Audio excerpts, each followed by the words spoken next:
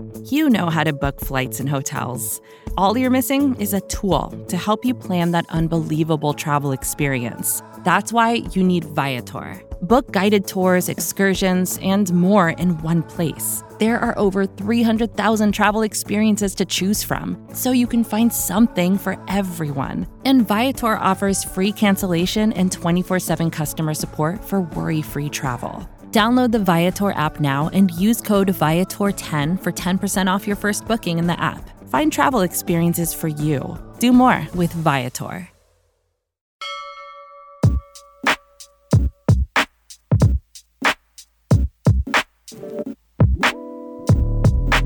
All right, welcome to a new episode of Sixers Daily. I'm your host, Jazz Kang. Before we jump into things, don't forget, subscribe to the Liberty Ballers Podcast Network. You can catch us on Apple Podcasts, Spotify, you name it, we are there. And of course, check us out online at libertyballers.com. Big week for the Sixers coming back from the All-Star break.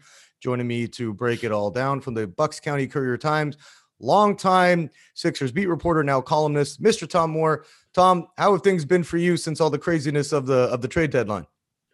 Yeah, it was a little hectic there for the first 5 days, but with it being the All-Star break this week and so on, it has been a little less hectic. Still plenty to write about, but not things to go to, if you will. So it's cut down on, travel and that kind of thing. But yeah, it's certainly a very interesting time.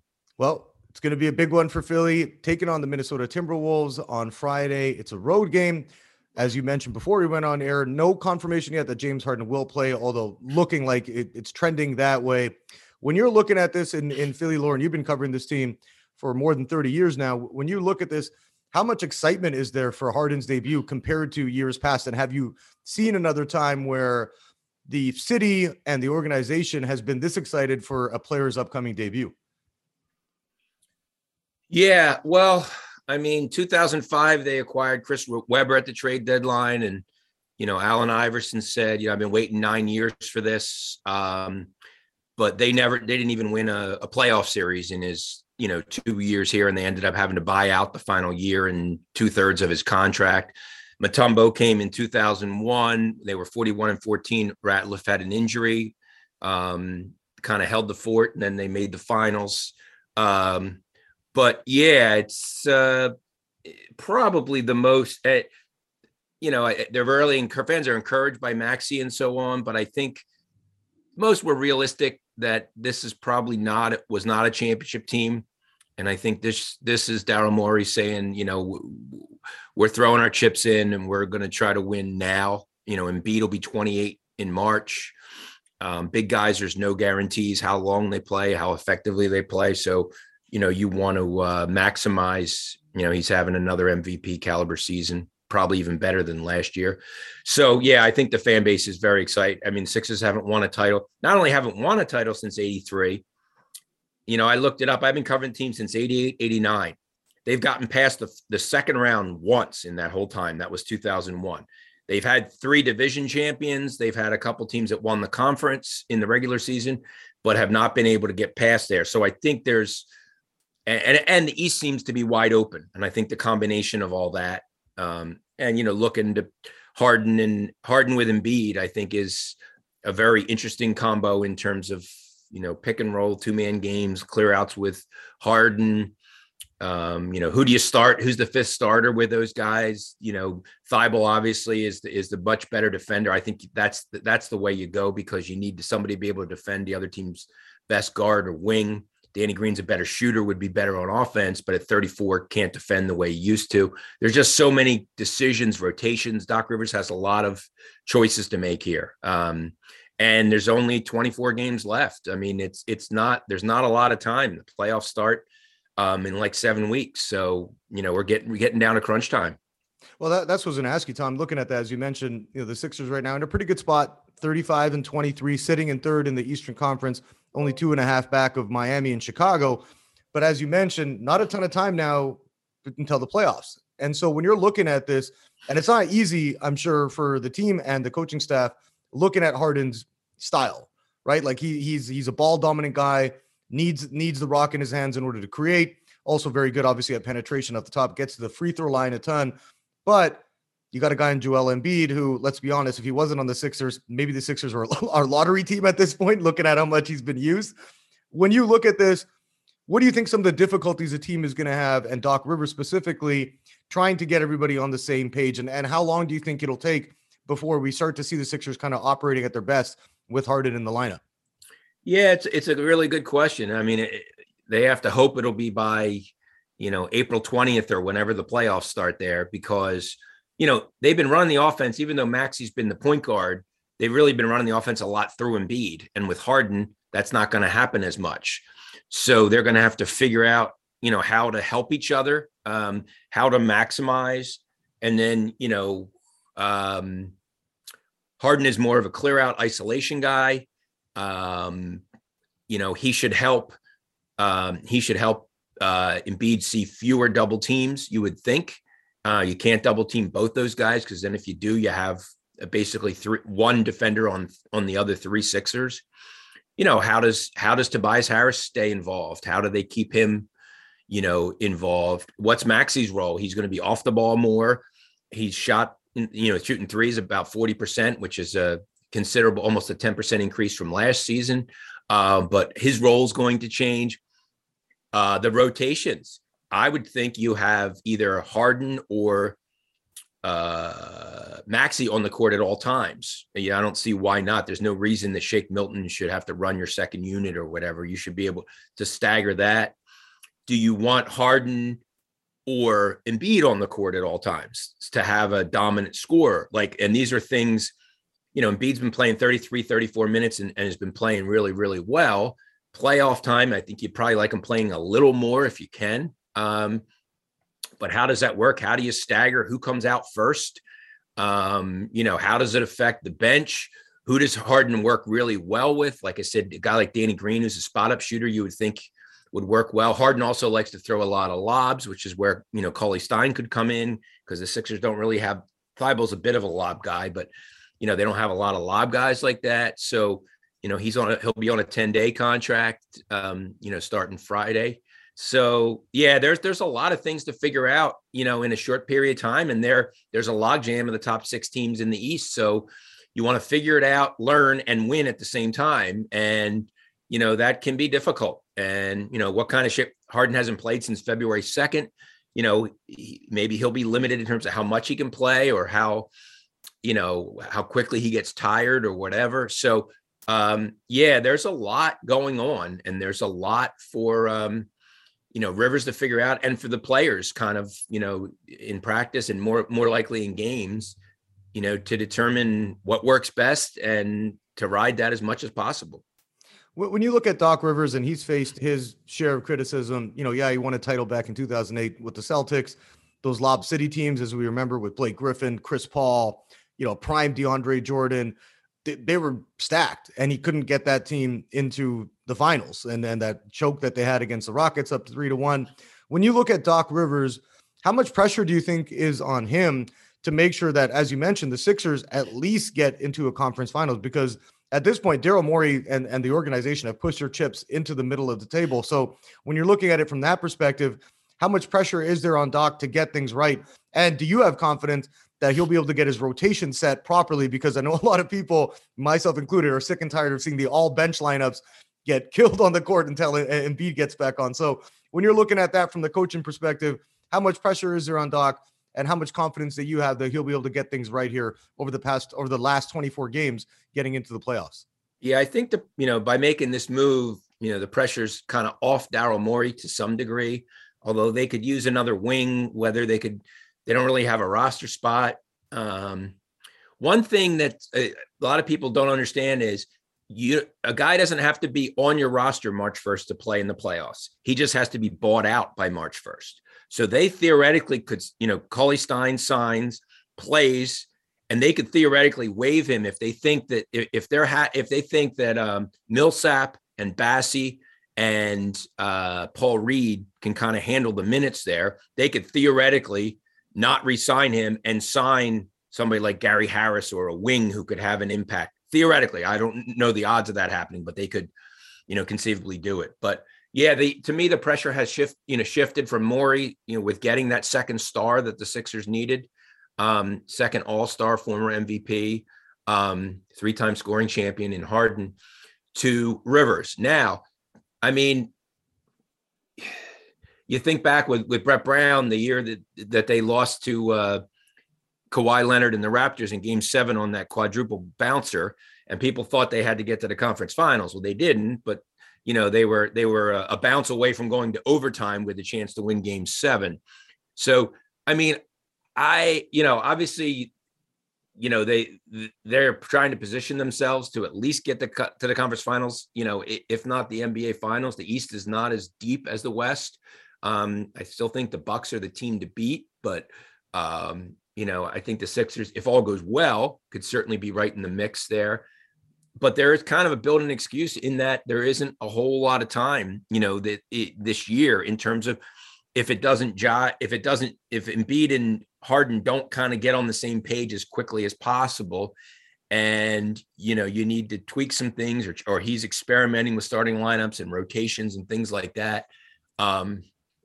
He has a little bit of a built-in excuse because it's happening so late with only whatever it is, six plus weeks left in the regular season. There's 24 games. There's not a whole lot of time. But I'm really curious to see, how that goes, what he does, and, how the players respond, because their roles are going to be different. They're going to have to adjust and adapt for this to be successful. And somebody is not going to get the touches more than somebody. Most people aren't going to get the touches they did before. So how will they be, willing, if Embiid wants the ball at the end of the game, Harden takes a shot, those are things that all will kind of have to find out. Harden has a reputation of being selfish, but he's averaging 10.2 assists. So he is willing to pass the ball, share the ball. He's not having a great year in terms of 3-point shooting, and his scoring is, I think, the lowest since he came to Houston in 2012 when Daryl Morey traded for him. But he still has very good numbers, and certainly is an upgrade from what they were getting, which was nothing, from that spot, if you will. So with Ben Simmons not playing. So, yeah, I'm really curious to see, how it goes and where they end up. Last year they won the conference in the regular season. They had home court advantage. They had the best home court record in the East, and then they lose 3 out of 4 at home to the less experienced Hawks. So sometimes and now they're not winning at home, but they're doing really well on the road. That does not make sense. But yeah, there's a lot on the line. I don't think, if you're saying that they have to make the conference finals for Doc Rivers to keep his job, I would say obviously that's their goal, but I don't know that if they play well and they lose in 7 games to the Bucks in the second round or something, depending on the matchup, or the Heat or something like that. I'm not sure that's the end, because then you have the whole, training camp and a whole year next year, to figure it out. Tom, I want to jump into a couple more things, including where you think the Sixers will finish in the standings. So we'll do that after a short break. Another day is here, and you're ready for it. What to wear? Check. Breakfast, lunch, and dinner? Check. Planning for what's next and how to save for it? That's where Bank of America can help. For your financial to-dos, Bank of America has experts ready to help get you closer to your goals. Get started at one of our local financial centers or 24/7 in our mobile banking app. Find a location near you at bankofamerica.com/talktous. What would you like the power to do? Mobile banking requires downloading the app and is only available for select devices. Message and data rates may apply. Bank of America NA, member FDIC. When you need mealtime inspiration, it's worth shopping Kroger, where you'll find over 30,000 mouth-watering choices that excite your inner foodie. And no matter what tasty choice you make, you'll enjoy our everyday low prices, plus extra ways to save, like digital coupons worth over $600 each week. You can also save up to $1 off per gallon at the pump with fuel points. More savings and more inspiring flavors make shopping Kroger worth it every time. Kroger, fresh for everyone. Fuel restrictions apply. All right, and we're back. Tom, we were discussing where the Sixers fit in, and you mentioned, there is some pressure on the team to at least make a deep playoff run. We'll see what happens there. But you're looking at the conference standings. As I mentioned, the Sixers tied for third with Cleveland, Milwaukee. It's a big logjam there. Boston only a couple of games back, and I'm sure once Brooklyn gets Kevin Durant back, Ben Simmons integrated into the lineup, the Nets will start to make a charge up the standings as well over the last 5 or 6 weeks. But when you're looking at it, how imperative do you think it is for the Sixers to try and get into the top spot or maybe the top 2 so you can avoid one of those matchups where you're taking on a Milwaukee or a Boston or a Brooklyn in round 1 as a 3-6 matchup? Like, do you think the Sixers are focused on, let's try and get home court advantage? As you mentioned, didn't make a difference last year, but do you think they're more focused on that? Or is it, let's just get everybody integrated, get Harden, the new system implemented, whatever Doc decides to run? Is that kind of taking precedence over where the team finishes in the standings? Yeah, I think Jazz, they want to win and they want to, figure it out. And I'm not sure what's more important. Probably figuring it out is a little more important, but you're right. If the Nets are playing really well, and the Bucks and the Heat seem formidable, and the Celtics going into the break were the hottest team in the NBA, or one of the hottest teams in the NBA, you may be able to avoid all those teams in the first round, but in the second round, you're almost surely going to have to play one of them. So to make the conference finals, you're going to have to beat a good team, whether you're a 2nd seed, a 3rd seed, a 4th seed, whatever it is. And matchups are funny sometimes. Teams will lose all 4 games in the regular season and then win a best of 7 series. I mean, regular season can be somewhat misleading in that, you play a team where they're on the second night of a back-to-back and you've been off for a couple of days and you beat them. That's really not necessarily maybe representative of what's going to happen when everybody has at least one day off before the games and everybody knows the plays and the sets, and it's just more about executing and figuring things out.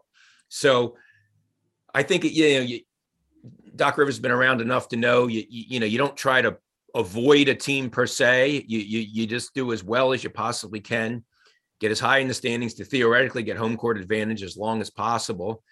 And then you go from there. I mean, because it's interesting, a lot of the other sports, the NFL and so on, they reseed. The NBA, they don't. If you're the 8th, if you're the 4th seed, you could theoretically end up playing every series at home if the lower seeds win the game, win the series. So it's very unique, and I kind of like it like that. I kind of like the way it's set up that way. So all right, the Sixers are getting the winner of the Bucks and the Celtics or whoever it is in the second round, and I kind of like that. But yeah, you don't want to try to avoid or say, all right, we don't want to play this team, so we need to lose this game or win this game. That's kind of a dangerous game.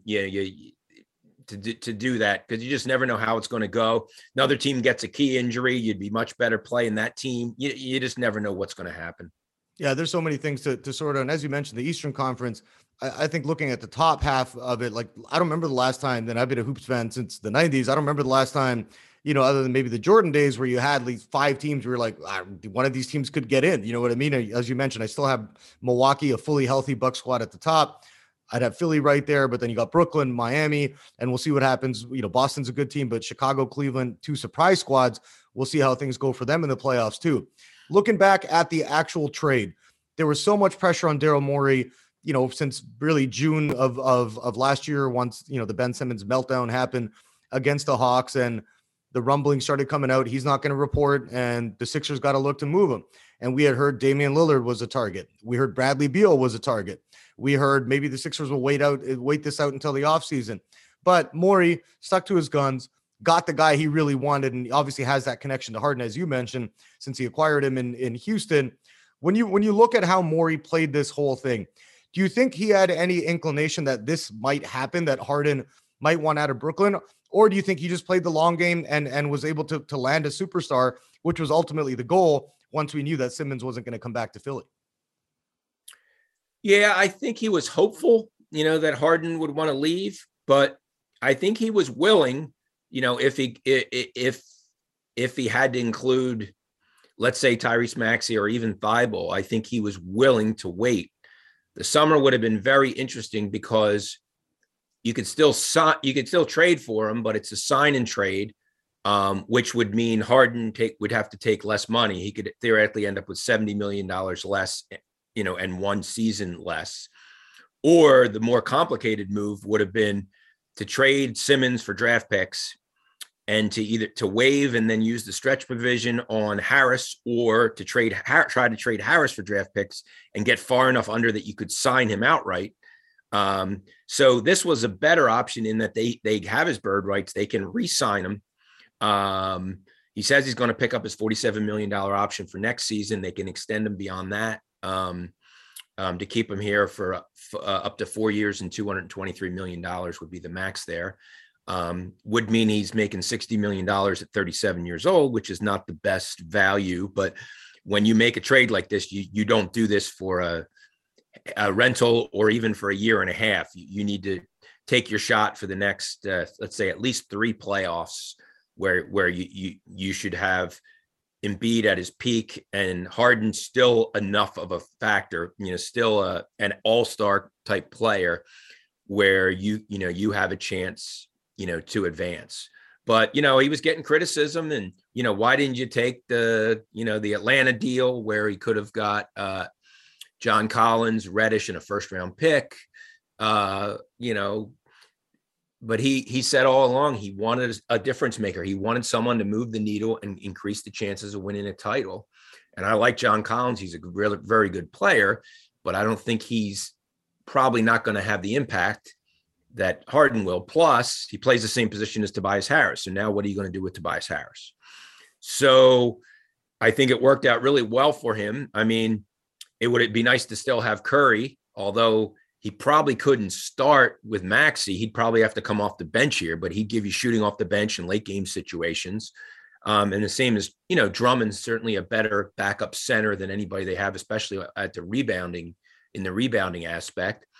But to get somebody like Harden, and the draft pick, should probably be in the 20s this year, and in 2027, who knows?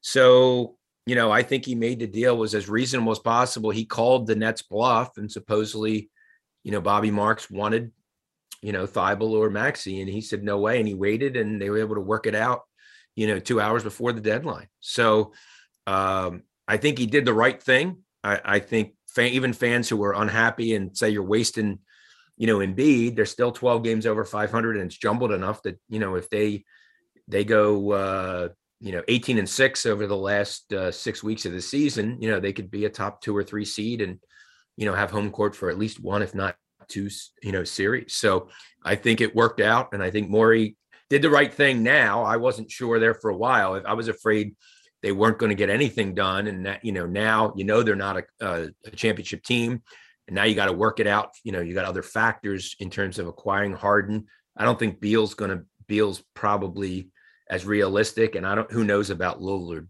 these days. So, with Portland's situation. So I think it worked out for Morey about as well as, he realistically could have hoped. Well, when you look at that deal, and I don't think anybody would argue this, James Harden, a clear upgrade over Seth Curry, but who still is a very, very nice piece and was having a good season for the Sixers. Do you think they'll miss having him at all, just considering how good of a shooter he is, 40+% from the outside, and had some good chemistry with Joel as well on those DHOs. And they kind of, when things got a little choppy on the offensive end, that was kind of the set that they would go to. So do you think that they'll miss Seth Curry at all? Or do you think that, hey, we got Harden now, we're just focusing on having that and having him really as our best perimeter shooter, or one of the best perimeter shooters on the roster? Yeah, I mean, there's no question. I think Harden's shooting 33 from 3 this year, and Curry's shooting 40. And that's down a little bit from his normal number. I mean, you think of the playoff series against the Hawks, he was probably the second best Sixer. I mean, especially in fourth quarters of games, because Collins did a really good job on Tobias Harris, who struggled. Simmons didn't take a shot in the last 4 fourth quarters, games 4 through 7.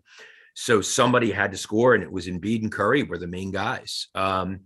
Now, the other side of the coin is he's 6'1". He's not a great defender. And with him at Maxey at 6'2" and Curry at 6'1", you were very small. Harden's 6'5". He's certainly not a physical defensive presence, but he has a little bit more size. Yeah, I mean, and Curry's married to Doc Rivers' daughter. So he used to jokingly call him son-in-law. So, but it was sort of a foregone conclusion that he would have to be included. And, Brooklyn, he's a nice compliment for the Nets with, Durant and Simmons specifically, because you need shooting with Simmons out there, and Durant, it benefits him to have other guy, like you said, they can run the dribble handoffs or, hit the threes from the elbow extended and so on. So, yeah, I mean, I think that was just basically the cost of doing business. But yeah, I think they like it. The one interesting thing, Jazz, is last year, they were 9th in the league in rebounding. This year, they're last. And the only difference is per 36 minutes, the drop off from a 6'10 Simmons to a 6'2 Maxey. It's not a knock on Maxey. Everybody else is pretty much rebounding the same, but that's the reason they're averaging 5 rebounds less a game. Harden is a good rebounder. He's averaging 8 rebounds a game this year as a guard. All their guys need to hit the boards, and they have some guys that are not rebounding, especially the guards. Curry's not a very good rebounder. Maxey needs to do a little bit more in that respect. He's gotten, he's been a revelation. He's been fantastic, but that's really a group thing.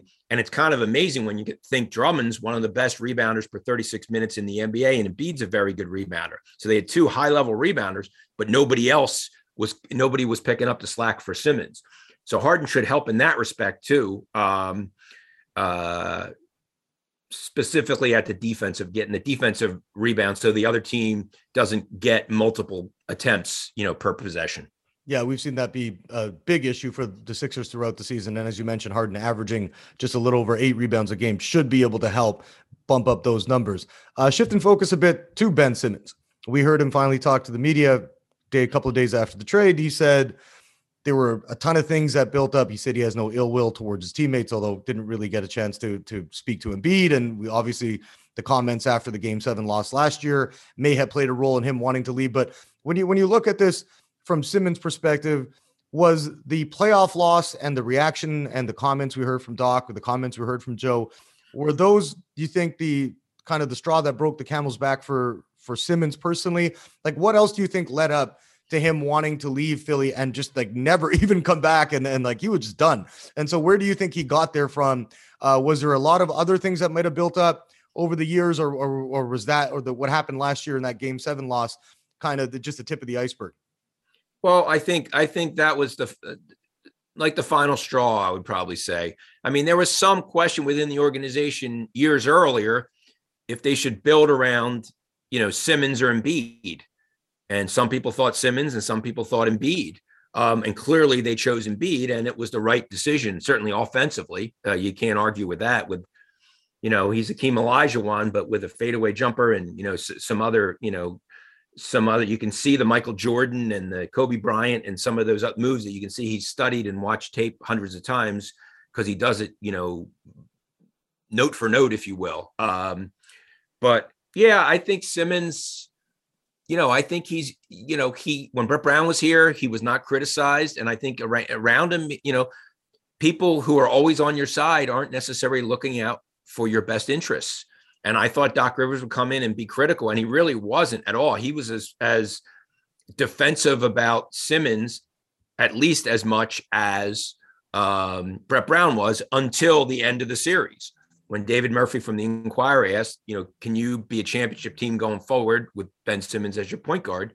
And he said, I don't know the answer. I don't know the answer to that question, which was an honest answer after a Game 7 where, you blew a 25-point lead in Game 5. I mean, the Sixers should have won at least 5 games in that series, and I think he sort of couldn't, hocus pocus, hide his face and just throw out, his standard response there.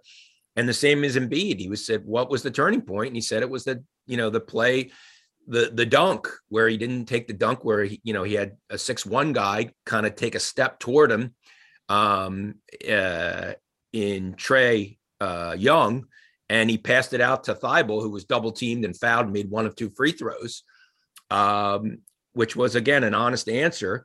But I think he thought everybody was blaming him. He always was talked about, what did I do on defense? Look at my assists, look at my rebounds. And those are all true. But to be a great player, I mean, you look at Michael Jordan, Magic Johnson, these other guys, when they came in the league, they were not great shooters. They became great shooters just by working at it. And with Simmons, you did not see a progression. Matter of fact, in the series with Atlanta, hitting 33% of his free throws, there was regression. So, you know, I think it was best for everybody.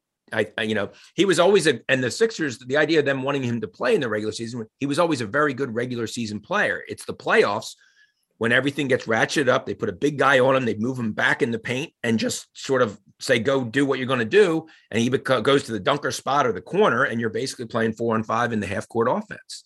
So, you know, I mean, I think he's a wonderfully skilled player, but I think he thinks, you know, he would be asked about things and he would say, I'm an all-star. And that's true, but you certainly, you know, and I didn't care about not shooting threes, but to me, when you have an open 8-footer or 10-footer, that should be a high percentage shot, and he wouldn't take them. He would have to go all the way to the rim, and that makes it very difficult for spacing. What do you do with them? You know, you have a hard time keeping him on the court if he doesn't have the ball in his hand. And in the fourth quarter, when he had the ball in his hands against the Hawks, he gave it up as quick as he could and ran off to the side.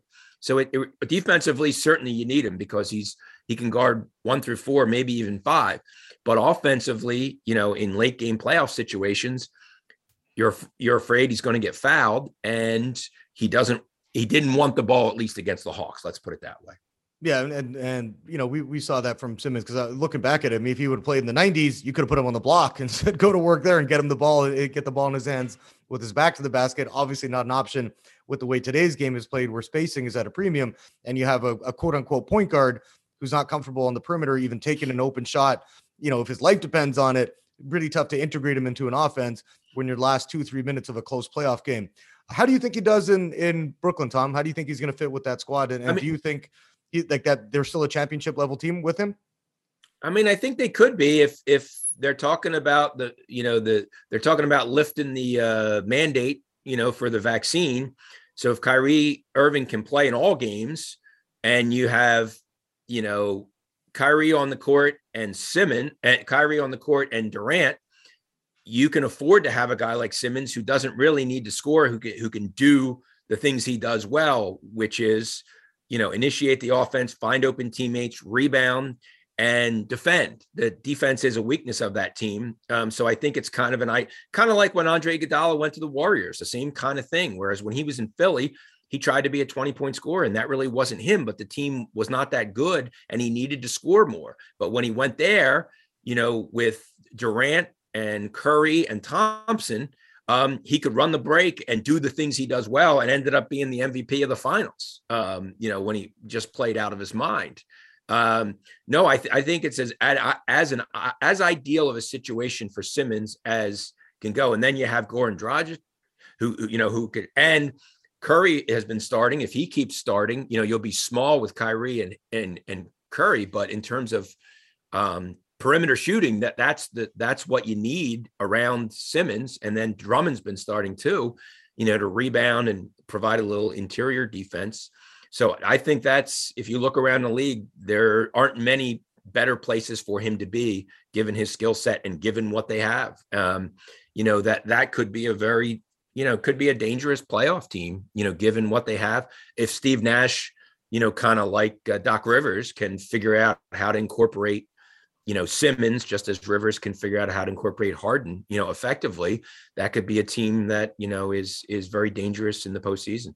I think that was one of the things that Harden's gripes with Steve Nash was the rotation. So it was interesting to see if he is able to figure that out once they get Simmons and KD back from injury. Do you think he ends up playing on March the 10th at Wells Fargo, or do you think there's no chance that he's going to want to suit up for that one? Because I'm of the belief, play, get it done and over with.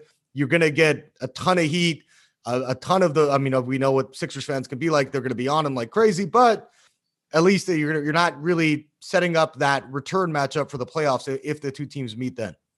Yeah, I don't know what to say. I mean, they're saying that Durant's closer to coming back than Simmons. They showed the video yesterday, if you saw, with him, with player personnel guy Kyle Korver, former Sixer, just flicking the ball left-handed, you know, up to himself to work on backspin, you know. So I don't know. I mean, the easy way to avoid it is not come back until after March 10th. If he comes back beforehand and then misses that game for a particular reason, that would be curious. I think you're right. That's the best way to get it over with. But I don't know if he wants to deal with it, at this point. And maybe if you put it off, it won't be as bad. Although knowing Philadelphia fans, it probably doesn't make a difference when it's going to happen. It's going to be the same way, whether it's in the playoffs in May or next, during next season, one of the 2 regular season games when they play here. It's going to be a zoo. It could happen in 2026, Tom, and the Philly fans still won't forget. So I'm sure you'll still hear it. That's probably true. Yeah, they don't forget much. That's for sure. Last one for you, Tom. As you mentioned, you've been covering this team since 1988. Been around every single, Sixers team from the Barkley era to the Iverson era, now to the process years, and now to Joel Embiid being an MVP candidate. When you look at this team, and I know we haven't seen them play, not going to hopefully see Harden's debut until Friday in Minnesota. When you just look at the talent of this squad, where do you put it amongst the best Philly teams you've covered since you've been kind of working as a reporter and now as a columnist, and covering the team for 30 plus years? Well, it's the first time they've had what I would call like 2 legitimate offensive stars. I mean, they had Mutombo joined in 2001 in the Ratliff-Kukoc trade from Atlanta in February 2001, but he wasn't he was a 15-point a game guy. He was more, rebounding and shot blocking. So, and that team was so successful because you had the Tyrone Hill and George Lynch, Aaron McKee, Eric Snow. You had all the kind of glue guys, the dirty work guys, and Iverson would take 30 shots or 28 shots a night. This is the first time they've really had 2. I think Hersey Hawkins made 1 all-star team with Barkley in like 91, but was not a consistent all-star performer. He was a very good player. He was a great shooter at Bradley. He was a really good player with the Sixers, but he didn't command the kind of attention that Harden does. So offensively, this should be the best team in terms of 2 elite scorers that I've seen. To me, the question is more at the defensive end, which is why, again, I think Thybulle's the guy to start, just because the other team's going to have a guard or a wing that, every team has at least one scorer that you really need to worry about. And if it's going to be Danny Green or Maxey on those guys, that's just tough. And you look at the Nets when they're healthy, like let's say Thybulle starts on Durant or Thybulle starts on Kyrie, whatever it is. Now you got to match up with Durant, Curry, if you don't start Thybulle, then Green gets the best, or Maxey get the best guard or wing guy on the other team. So, it's fascinating, and I'm sure Doc Rivers has spent a lot of time, thinking about it. But sometimes when you actually get down to doing it, you find out that, hey, I thought this would work, but maybe this will work better, or maybe it's maybe we at the 6-minute mark we take Harden out, and we bring Shake Milton in, and then at the 3-minute mark he comes back and Maxey comes out, and then we keep and Embiid comes out of the game, and then we go to our backup center Millsap or whatever. Then to start the second quarter, Embiid, you try to keep. You want to have some sort of consistency in that respect. Players like that, but you need to figure out who works best with who. And I think there's going to be a lot of that over the next couple of weeks for sure, if not the next month plus.